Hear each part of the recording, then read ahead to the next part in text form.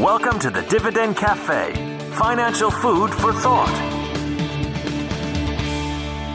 Hello and welcome to today's COVID and Markets. This is David Bahnsen. I am the Chief Investment Officer of the Bahnsen Group. We're doing this as part of our Dividend Cafe podcast, just a quick daily missive on all things COVID and markets. The market rallied quite a bit today. We had two roughly 500, 600 point down days the last couple of days, and today the market was up 450 points. Oil prices were up 22% off of their very low level, mind you. But at least the kind of fiasco of the last couple of days around delivery, storage, and a lot of these sort of technical issues is beyond us for now. And the futures market captured, a lot of the gain that both oil and particularly equity saw today. So by the time we opened, we were already up a couple hundred points. Stayed in a range between 250 and 500 on the day, and then closed at 450. So gave up some of our high on the day in the final 10 minutes of trading. Speaking of those market technicals, I remain of the view in the short term that volatility is more likely than not. And that longer term fundamental strength will take over, and that will have both good and bad associated with it once we get more clarity on the economy post-COVID. But there's a chart at covidandmarkets.com today just kind of indicating the pattern that's existed out of periods like this in the past, going back to 10 periods in a row where following a sort of market rebound, you get ongoing volatility, sometimes for 10 days, sometimes for 30 days, followed by the consolidation that leads markets more forward on a 12-month basis, generally very positive returns. We listed out the 10 biggest, most consequential movements like this in history, the 10 largest 20-day percentage moves, and in all 10, the market was meaningfully higher 9 months later. In 80% of the time, it was up 4 months later. So there's a good indicator around this directionally, but of course, past performance is never solid proof of what will happen in the future, but it's worth looking at the sort of technical aspect that we list in covidandmarkets.com today. On the health front, which I think is one of the more important factors in our daily missive, case growth actually ticked up a bit on Tuesday, although there was a big disconnect between a couple of the reporting bureaus that we track. And so we'll have to kind of see if it levels out there tomorrow. There's some anomalies that have been consistently found on Tuesdays. I don't know why that is. But the rate of growth has shrunk in 46 out of 50 states. It's utterly collapsing in New York as are hospitalizations. So we definitely see a lot of positive data, but the most positive data of the day just literally came in 5 minutes before I was ready to record this, that we have tested over 311,000 people today, which would basically be, not exactly, but very close to double our record. We've been testing 130, 140,000. We've had a couple days that got higher in the 160s, 180 one day, but 311,000, there could very well be a sort of anomaly in this data as well. But my point being, really, really big move up from what we're tracking here today. FDA did approve for home testing use a product from a company called LabCorp, whereby at a doctor's order, it can be sent. Consumer pays $119, and they believe the accuracy and reliability has been just as strong as the more formal tests people are going to hospitals and doctor offices to take. It's still then sent to a lab. It takes a couple of days to get results, but the point being that it enables sick or at least symptomatic people from exposing healthcare workers and should very much speed up the process for results as well as the volume of tests that can get generated. In terms of the just kind of general medical update, there's a tri-state hospitals data I've been following every day and found it fascinating that they announced yesterday their entire COVID unit. And again, this is right there in the heart of New York, New Jersey, Connecticut. Their entire COVID unit's been converted back to a clean unit. So purely out of the fact that data's improved so much. There is another clinical trial that's been approved for a vaccine beginning out of Germany, connected to Pfizer. So we're trying to track all the different vaccine efforts that are out there. Some of them continuing to show promise, receive backing, have various governmental support, all of which is really important to the eventual finding of a vaccine that can be used for widespread distribution. Politically, the House is expected to vote tomorrow on the CARES Act extension. The Senate, of course, voted yesterday and passed it because they do believe that there's a certain congressman who's going to demand a roll call vote. They're going to need 215 members there to satisfy quorum, and they're working on a way they can go about doing that via proxy and so forth. So it's kind of a moot point. That bill is going to pass. And as I shared yesterday at covidandmarkets.com, you're talking about an additional $470 billion of stimulus, largely reloading the Paycheck Protection Program. But then you also have a lot of talk now coming from POTUS himself yesterday in the presser, Secretary Mnuchin reiterating their desire for a fourth, kind of a 4.0 bill that would be much bigger, much larger. Larger than the 2.2 trillion one from a few weeks ago and the 450 billion one from yesterday. So, infrastructure, support to the entire restaurant industry. The Democrats certainly want direct state and local support. I believe they're going to ask for unemployment extension. The Republicans are talking again about a payroll tax cut, which would be very stimulative on the supply side.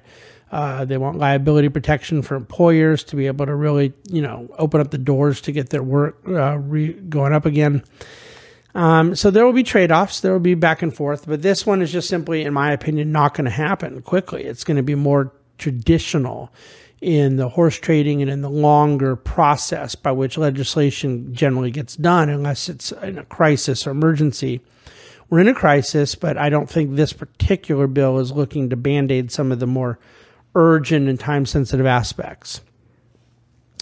So we shall see. I would add, by the way, speaking of emergencies, that I was shocked how many today were already talking about this second round of Paycheck Protection Program running out of funds when it hasn't even been approved yet by the House. And so they took what was a $349 billion bill. They're adding another $250 billion to it, over $300 billion to it.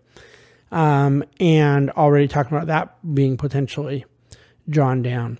But the Paycheck Protection Program itself, when you look to kind of round one, I think some of the data is quite interesting.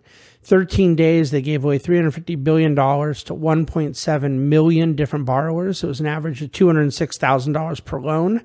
Construction was the sector that received the most money, but that was 13% of the total. So it sounds like it was pretty broadly sector diversified. That is more money in less than 14 days than the SBA has processed in the last 14 years cumulatively. 74% of the loans were for less than $150,000.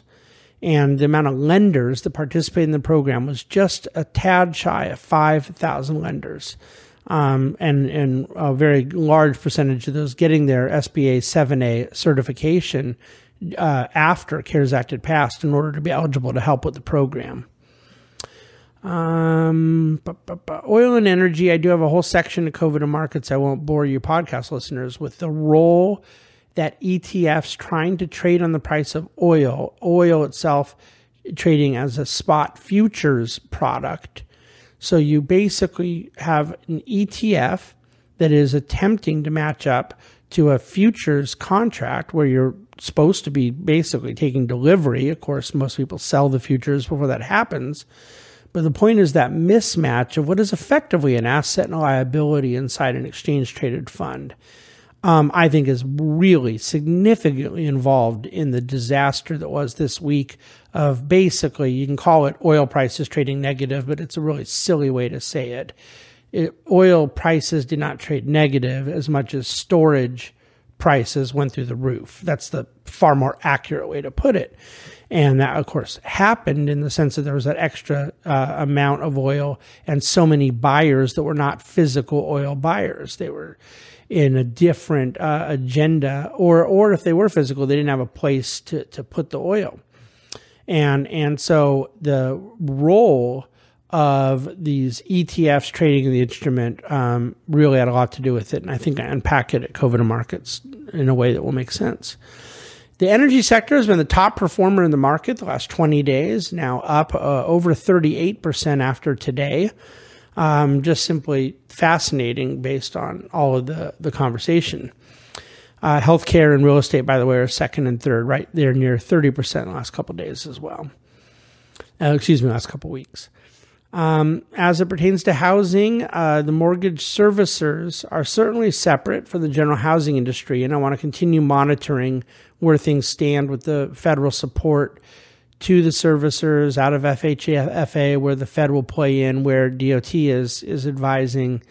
But that trickle-down effect that has led to a freeze-up in credit in the jumbo market has certainly had a huge impact to the high end of the market, and if it stays that way, I think it will continue to.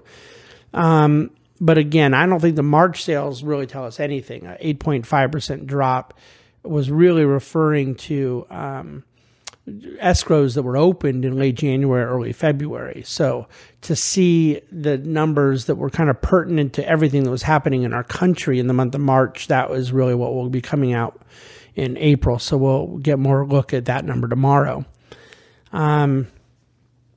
Finally, I just thought there's a chart at covidandmarkets.com if you're interested, but it's a grid of every single state in the country and the amount of reservations made at opentable.com at restaurants for every state from April 9th, 10th, 11th, 12th, all the way through April 18th.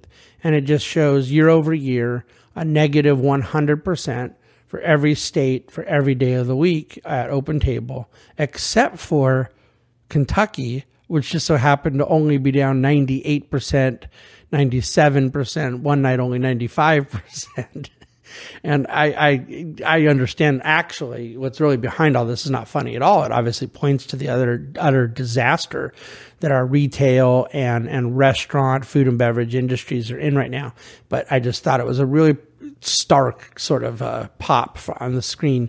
This sort of, apparently a couple of people in Kentucky getting a reservation at a restaurant last week. All right. Please look at covidandmarkets.com, reach out with any questions, and thank you for listening to our quick summary here on the COVID and Markets podcast of the Dividend Cafe. Thank you for listening to the Dividend Cafe, financial food for thought.